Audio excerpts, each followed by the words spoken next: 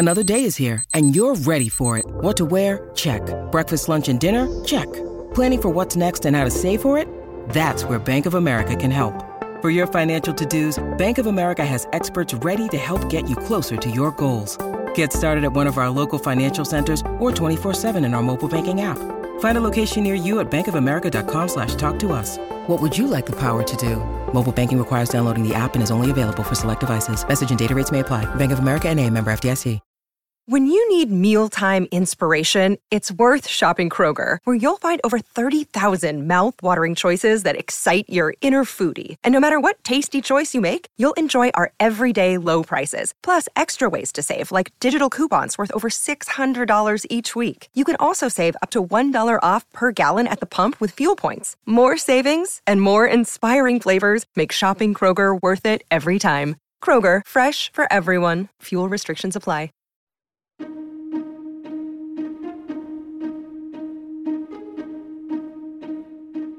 Hello and welcome to the How To Academy podcast, brought to you from London's home of big thinking. I'm Vas Christodoulou. Can death bring something good to life? Clover Stroud is a writer and journalist whose book, The Red of My Blood, documents the year following her sister Nell's death from breast cancer, aged just 46. Clover's book is fearless, humane, and profoundly moving. A major contribution to the literature of grief and bereavement. She spoke earlier this year to Hannah McInnes.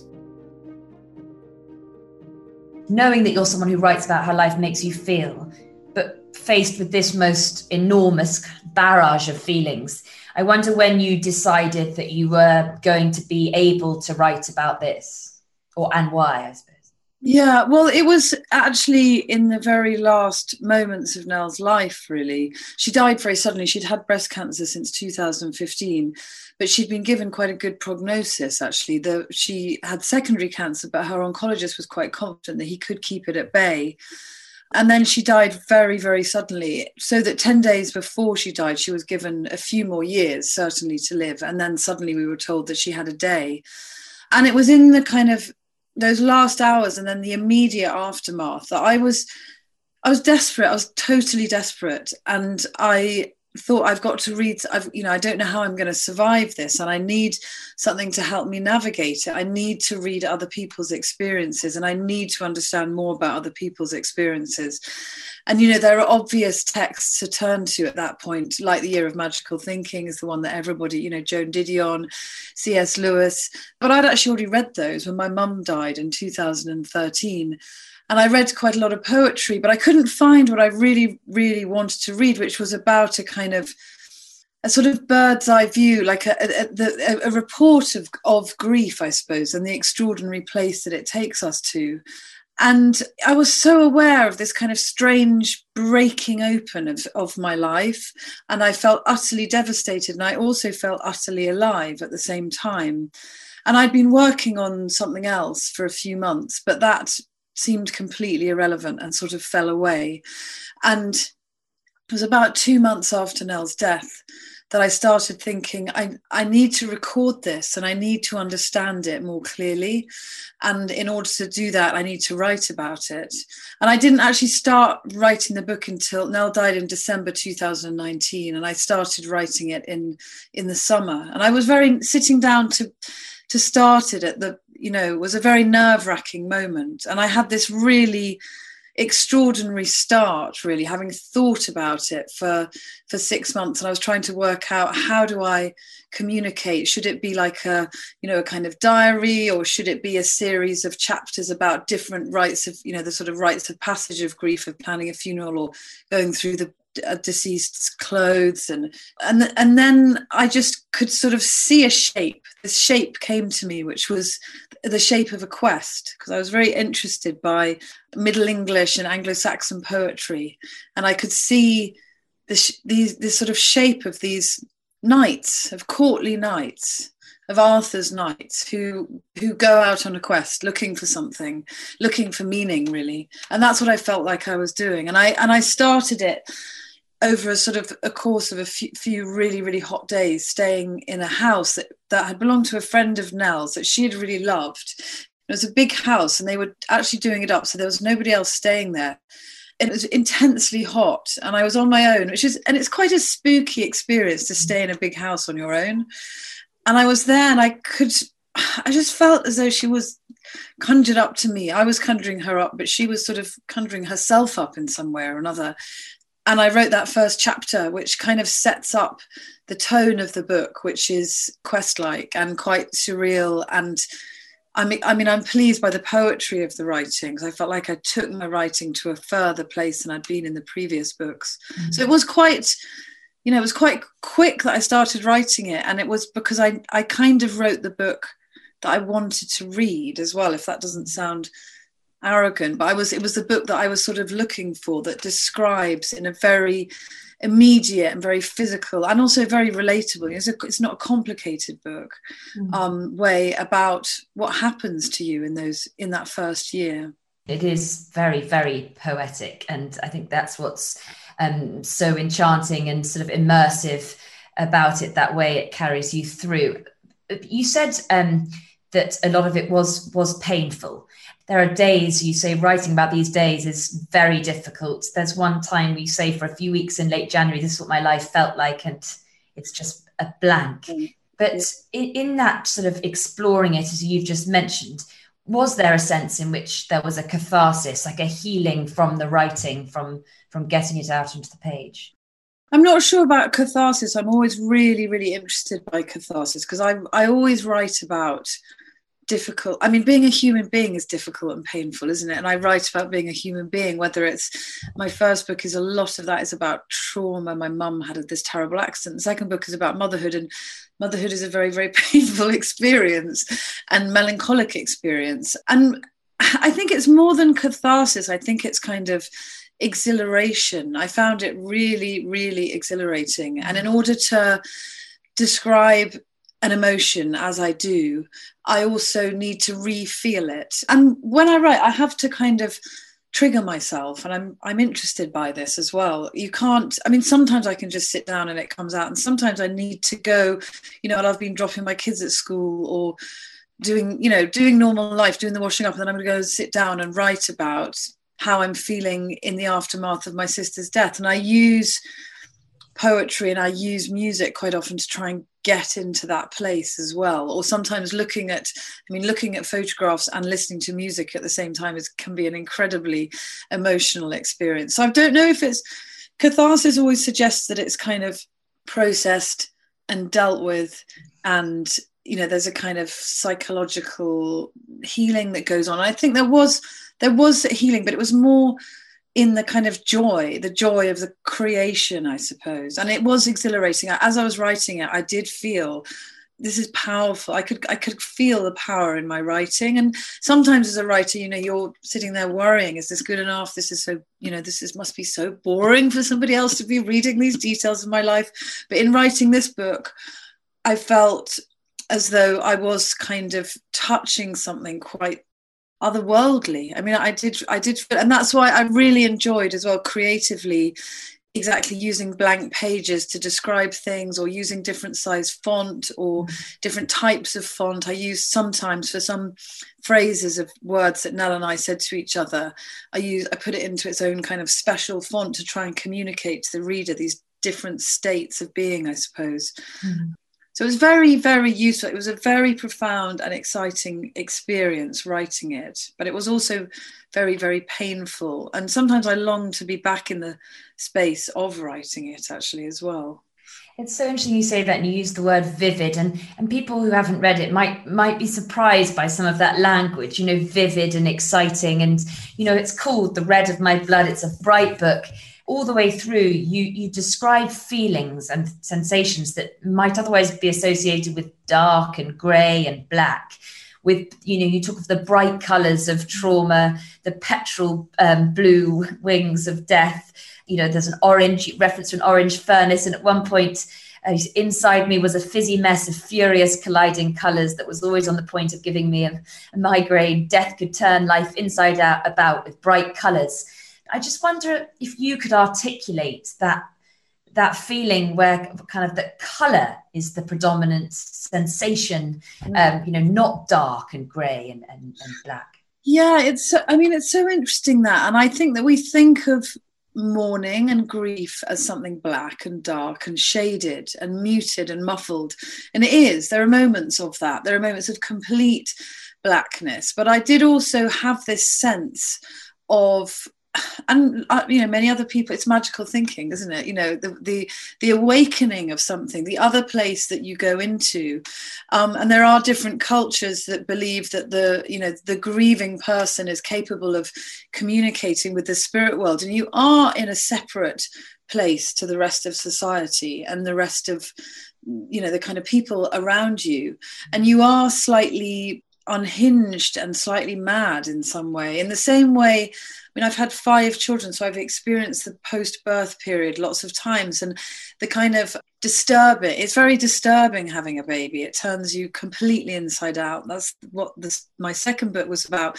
And being present with death inevitably has the same kind of experience. It is unhinging, and it should be unhinging because it's the most solemn and serious thing that can happen. And yet with it, there comes this sense of opportunity, or a kind of opportunity if you want there to be an opportunity.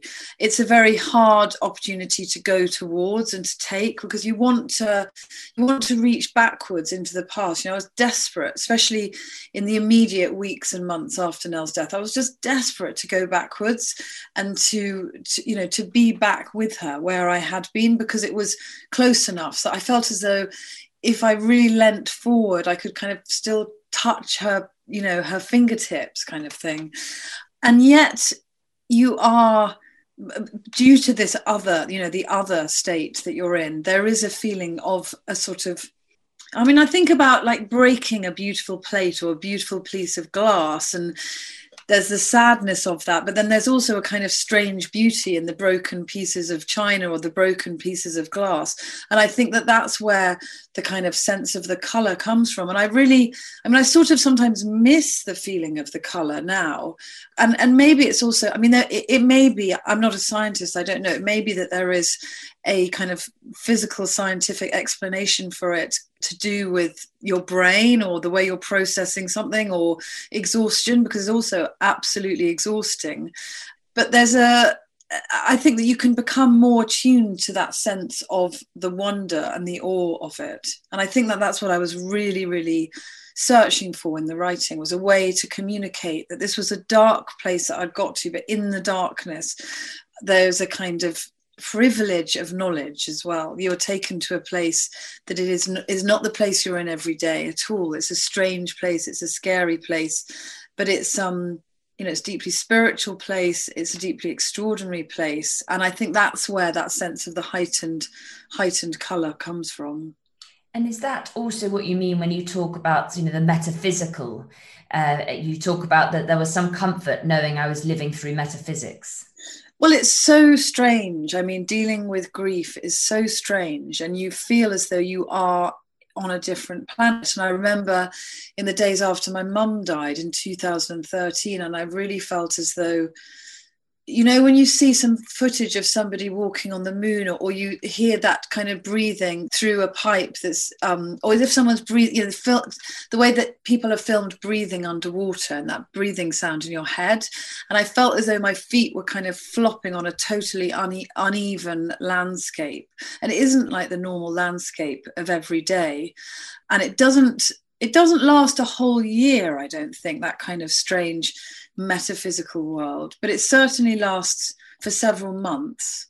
And it's quite a scary place to be in. It's not always a pleasant place to be in. Sometimes you want to, I wrote a lot as well about searching for my sister. And then a few months after she died, also feeling as though I was completely obsessed by her, as though she was absolutely around me all the time. And I remember waking up in the morning and thinking, oh, I just don't want to be dealing with this kind of struggle that I have in my head of where is Nell and how do I communicate with her and where has she gone?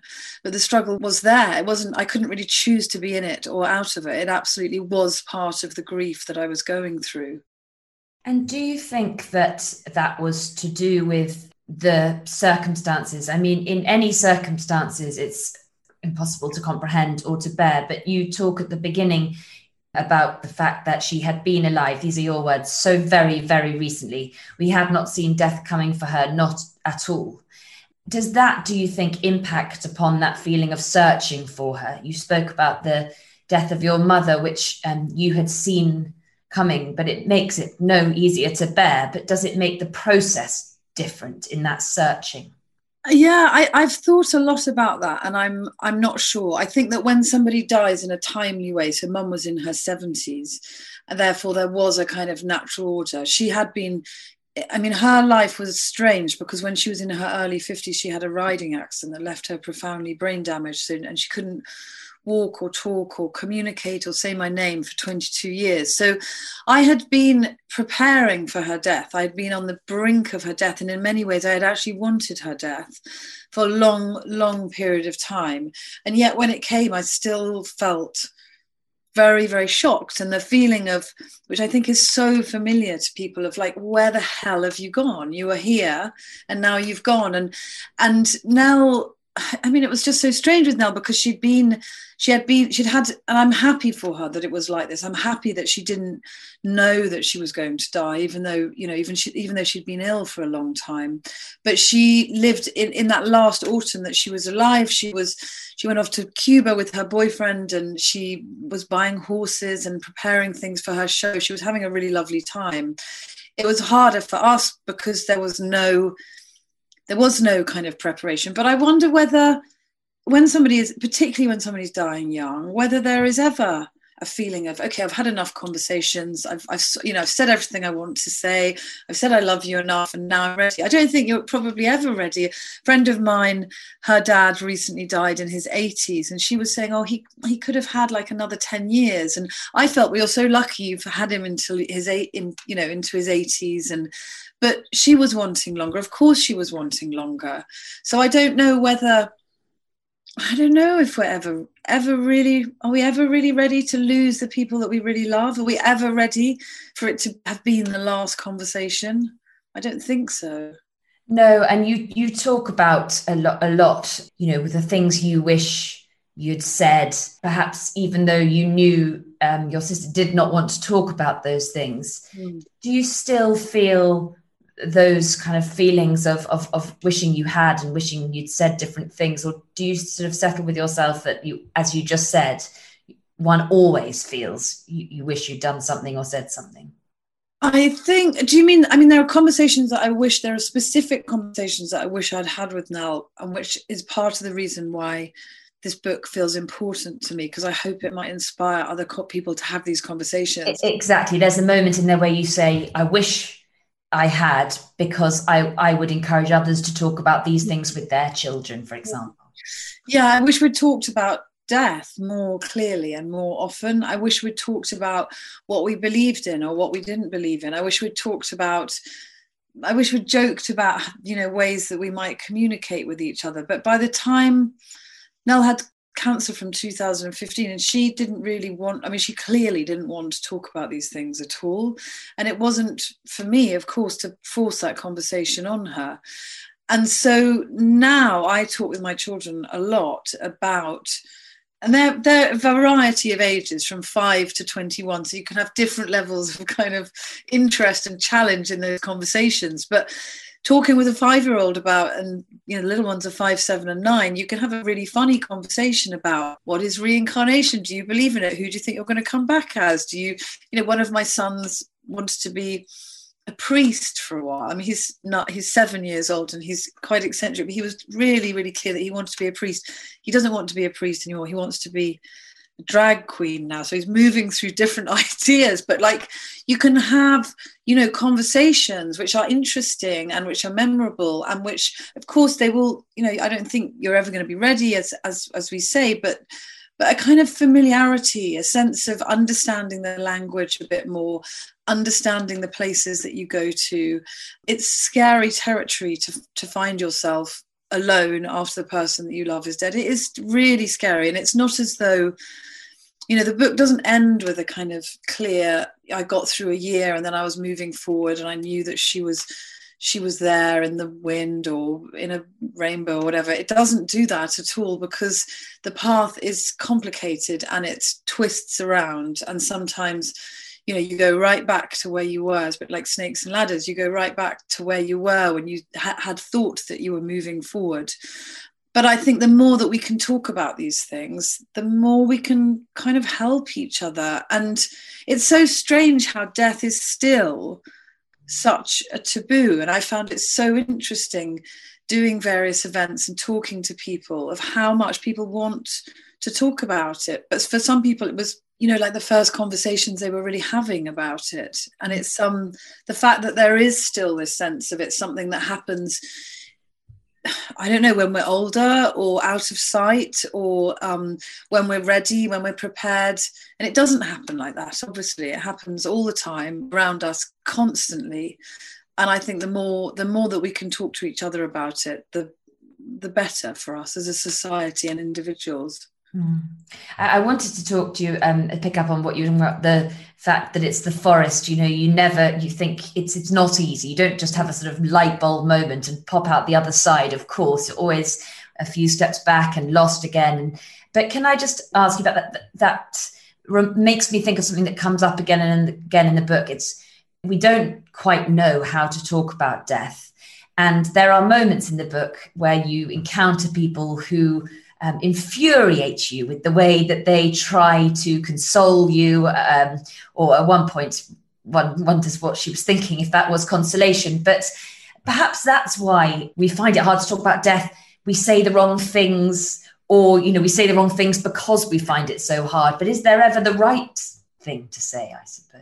I do write about this. And one of the reasons that I wanted to write the book was because so many people said to me, well-meaning people, friends, loving, kind people said, I cannot begin to imagine what you're going through.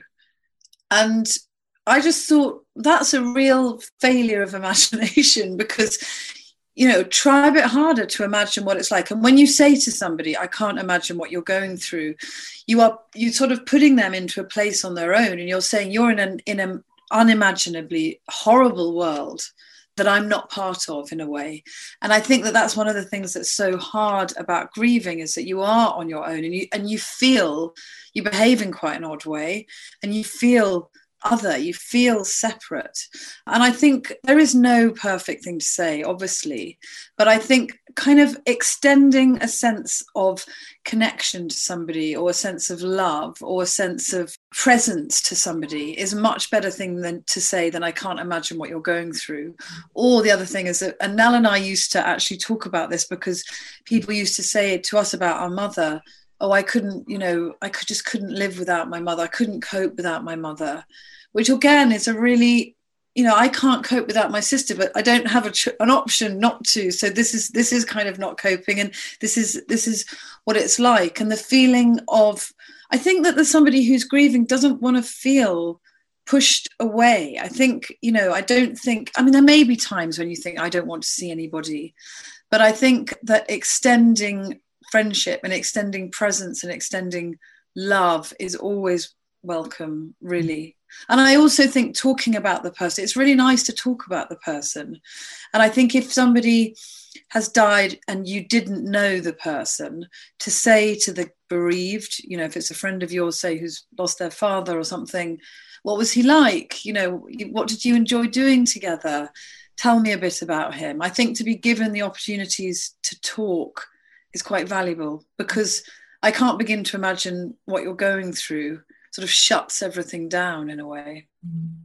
It's interesting you say that you do want sort of people around you. And one of the things that comes up when you're in the grieving process is COVID and the lockdown. It's a big, not a big part of the book, but it's there, very much its presence in lots of different ways. And in a sense, you know, you say it felt crowded in your room where you were trying to work out death and what it was about. And suddenly everyone joined you. Mm-hmm. And you say, I felt crowded. I wonder if you could sort of explain how that felt. You sort of want to not push people away, but everybody sort of suddenly feels that they can kind of understand on a level that's very different. Nell died in December 2019, and then by March 2020, we were all locked down, and it was very, very odd. The world changing completely, and the world that she knew actually being a place that seemed to have been finished. And I felt as though, especially you remember the beginning of the pandemic when it was so bizarre and we didn't know, what the future held. Nobody knew what the future held. It was so, so odd. And I did feel as I was living on a different planet to the one that Nell and I inhabited together. And then in the late March, early April, there was an obsession with grief on social media. I mean, I really like Instagram and I spend quite a lot of time there and I like talking to people there. But there was an obsession with grief and everybody was talking about grief. And if they were talking about grief because they couldn't go to their favorite cafe and they felt a loss of freedom, I did feel, no, that's not the grief that I'm going through. There are kind of gradations. There is a hierarchy. I do write about the hierarchy as well. But I was also interested because people were talking continually about when are we going to get back to normal. And it was helpful because it made me realize really powerfully that there isn't a normal to go back to. There isn't a place to go back to. Maybe there is a normal to get to in the future, but you cannot go back. This has to be a kind of place of evolution. This has to be a place of change. And I think that really inspired me in my writing, actually. It was like, well, where can I get to? I don't know where. This landscape that I'm in, because of Nell's death and because of COVID, but more because of Nell's death, was so alien. And where's it going to lead me to? And that's what I wanted. That's, kind of when I started to think, well, maybe I could write a whole book about this idea of the landscape that I've got to cross. But and I did feel, sometimes I felt slightly affronted that everyone suddenly seemed to be a specialist in grief suddenly. And I kind of thought it was my little thing that I was doing. I was just thinking about that hierarchy of grief as well, which I think is quite important and people don't really like to talk about. And I touch on it when a friend of mine, I didn't know her, but we have become friends, whose son had died, and he was killed in a really terrible accident a bit before Nell died. And she was his only child. And I remember just thinking, the loss of my sister is really profound, but what she's going through is of a higher level of pain. It's a higher level of loss, her only child as an adolescent. And she also sort of inspired me because I felt she was very courageous, and she also was quite positive. She was very, very upset, but she was moving, she was moving forward in some way. And I think that sense of the hierarchy is quite important. And I guess it's important as well when you are grieving to be sensitive to other people and what, when somebody says, oh, a grandparent who's lived a very, very long life has died, then it does feel different from somebody who's died. Nell died in midlife, and this lovely boy died when he was 15. And there is they're different experiences. As you said, there isn't a moment. This isn't a book where there's this sort of epiphanic one moment, and then you write exactly how the recipe for getting over grief. Of course not. It's a forest. You sort of have moments of clarity, and then you go back again.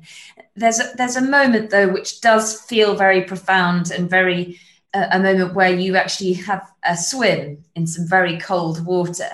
And it feels like a wonderful analogy for understanding that the pain can be productive, I suppose, and can make things clearer and more vivid.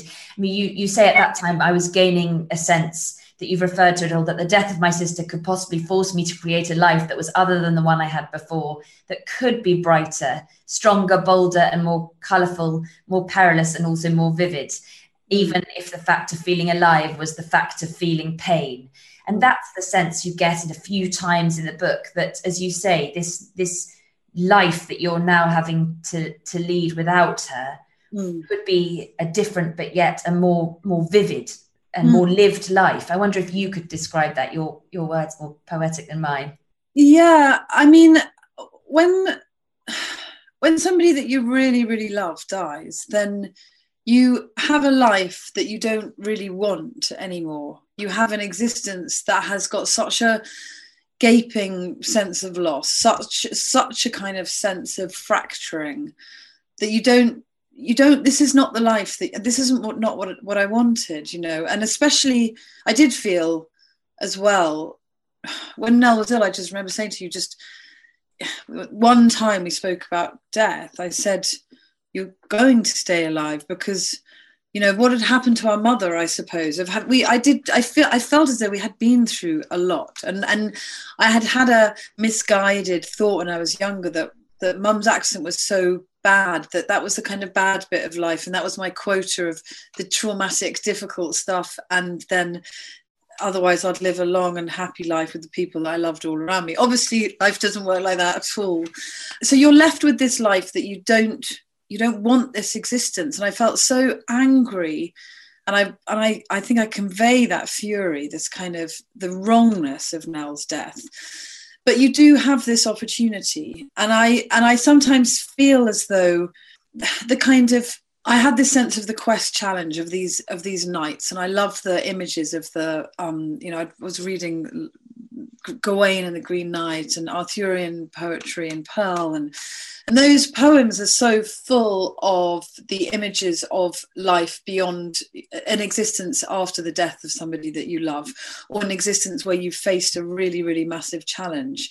And for me, that was really useful to kind of create some kind of beautiful image in my head that I could strive towards, I suppose, and move towards.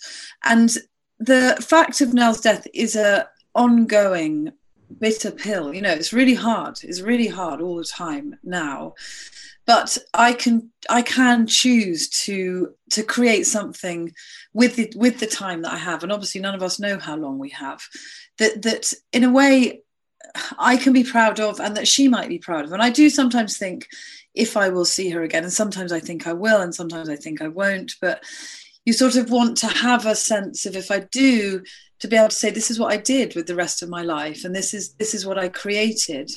And I sometimes feel that the kind of prizes of grief and death are like little brightly coloured jewels all laid out on a, I mean, I've never seen this, I have to say, but like I imagine if you went to a really expensive jeweler and were like designing a ring or something, and you had lots of colourful jewels put out on a navy blue piece of velvet. I feel as though the prizes of death are those little jewels, and they're really hard to find. They're really, really, really hard won, but they are the kind of prizes of existence, of human existence, and that is an infinitely valuable thing, you know. And I think it has made me feel, I mean, I still feel annoyed and depressed and anxious and frustrated and bored and all of those things that I feel as a human being, but a kind of sense of awe, the moments of awe. And the bit in the book that I really love was a bit where I describe, it was a morning coming up to a year after Nell's death, and I was in my house at home, and and we live in the middle of the country, but these three horses just walked in, and it was a very misty day, and they walked into my yard. And then half an hour later, you know, a girl came running along, and they'd broken the fence down because there wasn't enough food. And she said there was an explanation for them. There was a rational explanation, but they were these black horses, which were pretty beautiful. And I guess, and for me, that was like death and life revealing itself as a kind of, as an awe-inspiring and wondrous place. I chose to see those horses in that way. I could also have chosen to think, oh God, how annoying, we're now going to be late for school. What are these horses doing just walking in? And I've got to go and ring up the neighbours and find out who they belong to. But I didn't. I chose to see it as something incredibly beautiful. And I guess we have those opportunities, don't we? I mean, for me, it doesn't have to be horses walking into your yard. There are those moments of beauty. It could be a beautiful sky. It could be a beautiful cold swim, as you say. It could be a particularly lovely cake that you've just made. You know, there are the opportunities. It could be a beautiful poem. There are the opportunities if you want to find them. And I'm interested in that way, how therefore grief and a proximity and acquaintance with death can almost be like a creative, moving forward from it can be a creative act if you want it to be. And you see people transforming their lives, don't you, after the death of somebody they love. And they are anguished and they are kind of broken, but people doing extraordinary things.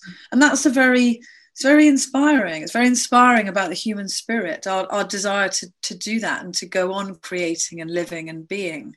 As you say, it's not that you got to the end of your grief, not at all. But one thing it sounds like you have overcome, and I'm interested to find out if that's true and how, is what's often the hardest part. You say, when I felt joy, I felt as if I was somehow betraying her. That feeling that to be happy, to find joy in those things was wrong. And I'm sure many people would relate to that, to the moment where you have a day that feels normal, back to some sort of normality, and then to feel guilty about that. And I wonder if you've got past that feeling of guilt. Yes, I definitely have. I definitely feel that, more gratitude for what I have.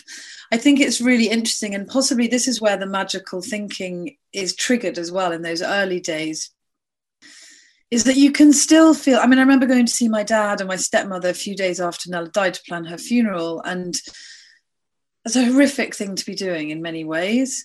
But I remember arriving at their house and then we were really laughing about something. And you do find yourself suddenly, even in the immediate aftermath of the death, having jokes or becoming hysterical giggles about something. Or and I briefly talk about this, like having sex the first time that somebody has after somebody has died, because it sort of feels wrong in some way that you're sort of searching for pleasure, I suppose. But of course those are the things that enable you to want to go on and want to go on creating and living. And I definitely felt a lot of guilt for a long time. And you feel guilt as well about, and I talked to her oncologist about this, saying, I wish I'd gone to more appointments. I wish I'd seen her more. And he said, like, every single family of somebody who's died says the same thing. It's part of the sort of grieving process, because we can always do more. We can always be more present to one another. Yet we do, we have lives that we have to live separately. So yeah, I feel, I definitely do not feel guilty anymore for being alive, but I will always feel like acute sadness at what she's missing, and like my children, her children getting bigger, things that are happening. And also conversations. When the pandemic happened, I really wanted to talk to her about it, because she would have had a really funny line on it as well. And the sort of frustration about not being able to talk about things. And that is an ongoing sadness that you carry at the same time that you feel gratitude for the time that you do have. Because you say that there are times, and I'm not sure if they still exist, you go to message her, you go to tell her about something, and that's still there. Yeah, and I said to Pete, my husband, actually, the other day, it was a Saturday afternoon, I said, I was just about to think, oh, shall I just send Nell a message and we'll go and see her? Like, you still have it as a momentary, like, oh, go and see Nell. And then it's a sort of really horrible crestfalling feeling. And when you've lost somebody, you are carrying that all the time. My dad says that he thinks about Nell every day and all the time in some way or another. And you are changed, and there is a pain inside you which you can't deny, you can't escape from. It's uncomfortable, but with that discomfort, there exists something else at the same time. It's interesting. I feel like we've talked about the fact that it's not. This is how it began. This is the middle, and this is the end. And that makes the old sort of adage that time is the healer feel at odds with your experience. If I'm in a sense, it's more. It's not that time was what does any healing. Well, I think there is a sense that the fact of the death is so big in the immediate time afterwards, and I do feel that kind of awe, I've used this word a lot, but that sense of awe of being there with death is as you feel it after birth as well. It's not something that you kind of just shrug off and move on, move on from quickly. It puts a massive imprint onto you. And then I suppose your own life kind of grows around it as well. And your own sense of other things happening. And I think, I mean, I really think that I'm very interested by creativity and how it is fed by traumatic loss as well, because the loss of my mother, I know, as a teenager in a very traumatic way, has informed the way that I write. And I really feel that my life now, I'll be 47 this year, that I'm going into a more deeply creative part of my life. And that has been inspired by so much of this loss that I've been through, I suppose. And that again feels a bit like one of these, the little prizes, I suppose, of lost, really, really hard won. But there is a time element, but I suppose it's also how you kind of harness that time and what you do with it. Hey there, I'm Dr. Maya Shankar, and I'm a scientist who studies human behavior. Many of us have experienced a moment in our lives that changes everything, that instantly divides our life into a before and an after. On my podcast, A Slight Change of Plans, I talk to people about navigating these moments. Their stories are full of candor and hard-won wisdom. And you'll hear from scientists who teach us how we can be more resilient in the face of change. Listen on the iHeartRadio app, Apple Podcasts, or wherever you get your podcasts. Reluctantly, there comes a time where I have to stop asking my own questions. I feel like I could ask them for hours. I'm going to move to the audience questions now. And Karen, I've read your question in advance, and I'm incredibly, hugely sorry for the situation you're in, but I'll read it out to Clover. Karen says, I'm in a situation where so many traumatic things are happening. Both healthy parents died from cancer within 6 months of each other 5 years ago. I was diagnosed with breast cancer, my sister diagnosed with melanoma, 2 close friends with other cancers this year, and we are all in our early 50s or younger. Like you were saying, too much trauma in such a short period of time. How do you deal with these type of situations and move forward, the too muchness of it, when your system can't deal with it anymore? Oh, Karen, I really, really hear what you're saying, and I really, really sympathize, and I'm so sorry. And I come from a place of knowing what your experience is. And I won't say I cannot begin to understand what you're going through, because I can understand it. And I hope that feels like an appropriate thing to say. And I hope that feels helpful to you, because you are not alone in it. And I didn't write about the fact that we had 2 other... Well, in 2017, 2 years after Nell had been diagnosed with cancer, my mum's sister, who was a very, very alive woman, was killed in a terrible accident on a quad bike that fell on top of her. And then my husband had a life-changing accident. And I really do know that feeling of there is too much, and why is my plate so laden? And all I can say, I suppose, is that, and I was talking to a friend about this who'd been through a lot, and she said kind of bowing down before it and sort of giving yourself over to it, because you want to fight it. You want to change things. You want, it's so strong, that desire to get back into the past or to change fate, and you can't.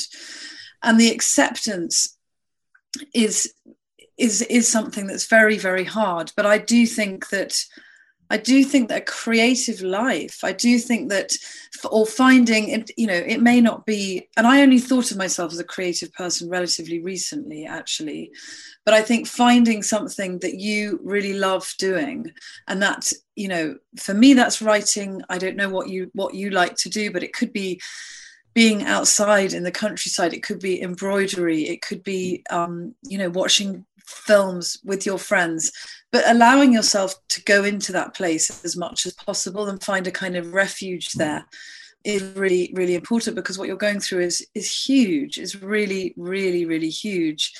But time also does. When my aunt died, and then Pete had this horrific accident, and Nell was incredibly ill, I just felt we're going to be in this sort of state of panic and high alert and multiple accidents and multiple loss and terrible news and scans all the time. But then stuff does, you do move forward, and awful things happen. Nell died, and I am okay as well. Life, and I'm sure that in the loss of your parents, there is a kind of acceptance for you a little bit further down the line. But I think that kind of sense of bowing down before it in some way or another, and finding a place of refuge for yourself is really, really important. But I really, really do wish you so well. And for me, the answer to pain lies in reading poetry, continually reading poetry. That's the place that I go to all the time. Which poetry do you find solace in particularly? I read T.S. Eliot. I didn't read Eliot until I went to university, and I don't really understand a lot of what he's writing about, but his words are so beautiful. And I read The Wasteland aloud to my children, even when they're massively protesting about it, because it is like listening to incredibly beautiful music. There's a poem called The Journey of the Magi by T.S. Eliot, which is one of the most incredible bits of poetry that I've ever read. I also think, and maybe this would be useful for Karen as well, the Simon Armitage translations of Gawain and the Green Knight and Beowulf and The Death of Arthur. And there is also a translation of Gilgamesh, which I can't remember who did it. It wasn't Simon Armitage. But the feeling that what we're going through, what you're going through, Karen, is things that people have gone through for millennia, for thousands of years, is consoling. It is sort of beautiful, and it is kind of reassuring. And it also, I suppose, is part of that feeling of acceptance of it. This is what happens in life. And I think those old poems I really, really love. There are also those Blood Axe poetry anthologies called Staying Alive and Being Alive. I think those are good. And there's Ella Risbridger did a anthology called, I think it's called Set Me on Fire, a poetry for every emotion, and that's very, very good too.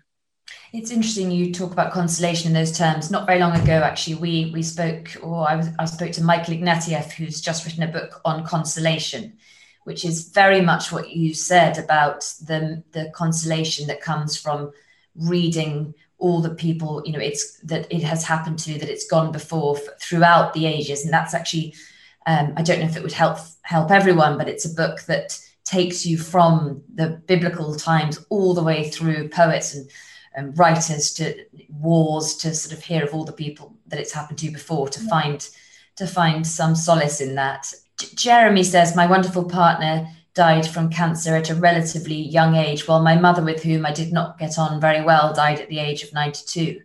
I feel not just grief, but also anger, as I feel somewhat cheated. Life can be cruel. Yes, I mean, I have felt that so often. Why? And it kind of, it makes you feel horrible thinking it, because you have kind of mean thoughts of why is that person? And it's usually quite a, specific person that we would swap at any point for your sister or your partner. And there's no reason, there's no rhyme or reason. We cannot understand that at all. It's beyond our understanding. And it's difficult, it goes on being difficult. And I'm so sorry about that. And it is incredibly unfair, but it is the kind of nature of life. Life is so, we see that around us. I think it's so clear at the moment from kind of world affairs, isn't it? The utter unfair wrongness of so much stuff that happens. And I don't have any answers for it except poetry, really. Mm. You talk. You've mentioned this, of course, but you've talked about pain again, similar to something we've discussed a few times in various other interviews, as pain being something that, as difficult as it is to process, is perhaps just as important. I mean, you write it again beautifully. To see pain, to feel pain, to be present in pain, and then to alchemize pain seems to me to be something deeply important for any human to learn to do in their life. Maybe it's the most important thing any of us can learn. I must clarify, those were Clover's words. I did not write them so beautifully as that. And I just wondered if you could just describe that, because it feels that's almost the essence of this book, to be able to alchemize pain. I know, because we sort of go after happiness, don't we? We think that that's what we should be searching for, and joy. And that's so elusive and so hard to find in so many ways. And as human beings, we are suffering so often, and it doesn't have to be through the loss of somebody we love. There are many different types of suffering. And I don't really understand why I find it strange with parenting, I suppose, why therefore we don't talk to children more about loss, because it is absolutely going to be something that everybody experiences. And that sense of, I suppose, not being afraid of pain, or perhaps, I mean, it's impossible not to be afraid of pain, I suppose, but to kind of think of the moments of loss or the moments of trauma, the moments of pain are not a sign that life has gone critically badly wrong. You know, they are just fundamental to life, and that they are part of life. Because I think that when we start thinking, oh, that was the time when everything went wrong, but that's part of what it means to be a human being. And one of the things I write about in the book is that I felt as though the more I studied pain, I suppose, and studied loss, the better craftsman I would be in that alchemy. And it seems strange that we think happiness should be the status quo, don't we? We think that kind of joy, and yet our experiences show us otherwise so often. And so the more that we look at that and examine that and create around that, I suppose the more beautiful and satisfying and less intimidating the experience of being human can be. I should have asked you this at the beginning. We moved on. You addressed the reader quite a few times. You know, you talk very personally to the reader, almost like we're sitting having a kind of a cup of tea with you and a biscuit. Did you see a reader in your mind's eye? Who is that person or that collection of people that you're talking to? Yeah, so for me, the relationship with the reader is really, really important. And I did want it to feel like an intimate relationship. And an intimate is not a conversation, obviously, because it's one way, it's me speaking, but an intimate connection. And I didn't use my sister's name until a certain point in the book, because I didn't want somebody to think, oh, this is about Nell Gifford who had a circus, because the book is not about that at all. And she is elusive to me, and she is elusive to the reader. You know, the reader, I hope that what they experience is what I experienced, was a sort of sense of her vanishing with the occasional, you know, tantalizing little glimpse of her. And I really wanted anybody who picked up the book for it to be able to speak to them, whether they'd lost their partner or their parents or a friend. You know, it wasn't specifically about a person, and it wasn't specifically about a sister. And I really, you know, it's a book where I really, really open my heart, and I really tell you my pain and my secrets, and there's a lot of intimacy in it. And so that feeling that I'm connecting with you felt important. And I hope that as you read that, you feel as though you're kind of being brought in to a place and you are having an intimate conversation. And I hope that as well, the book creates, you know, I hope the book is helpful to people. I really, really, really hope that it is helpful to people, and it does make them feel that. Well, I was very interested. After Nell died, I just looked at people who had lost people that they love. And I looked at my friends, or I looked at, you know, celebrities. I remember looking at Nigella Lawson and thinking, she's lost her husband, her mother, her sister. How is she doing it? What's she doing? That's, you know, what is the place that she's got to? Are there some kind of tricks, or are there some things that I can learn that she's doing? And obviously, as we've talked about, there are no little tricks, shortcuts, things that you should do which get you there. There is just a life to be lived. But I really, really hope that the book will offer consolation to people who are on that path, or who are not on the path and, you know, curious about it, who might be the person who says, I can't begin to imagine how you feel. I hope it will show people how, you know, their bereaved friend might feel, and that intimacy with the reader hopefully kind of encourages that. Oh, you definitely achieve that intimacy. You might want to be careful, because other people, interviewers who you meet, they've read the book and they'll feel, you know, exactly like they know you so well. And I think, like I did almost when we signed in, you feel instantly like you've known you intimately and very well, and that helps, I'm sure, with the consolation. Certainly. Sadly, that's the place we're going to have to leave it. But I would just say that someone in the audience, Indy, says, thank you for sharing your experience and talking about this taboo subject. They really appreciated it. And Jeremy says, thank you. Your story is so moving. I can certainly relate to it. Grief remains with us, but it's obviously about listening and talking about it more. Yes. Thank you so much, Koba, for joining us for the beautiful book, which I think a lot of people have in store. And thank you, everyone, very much for signing in.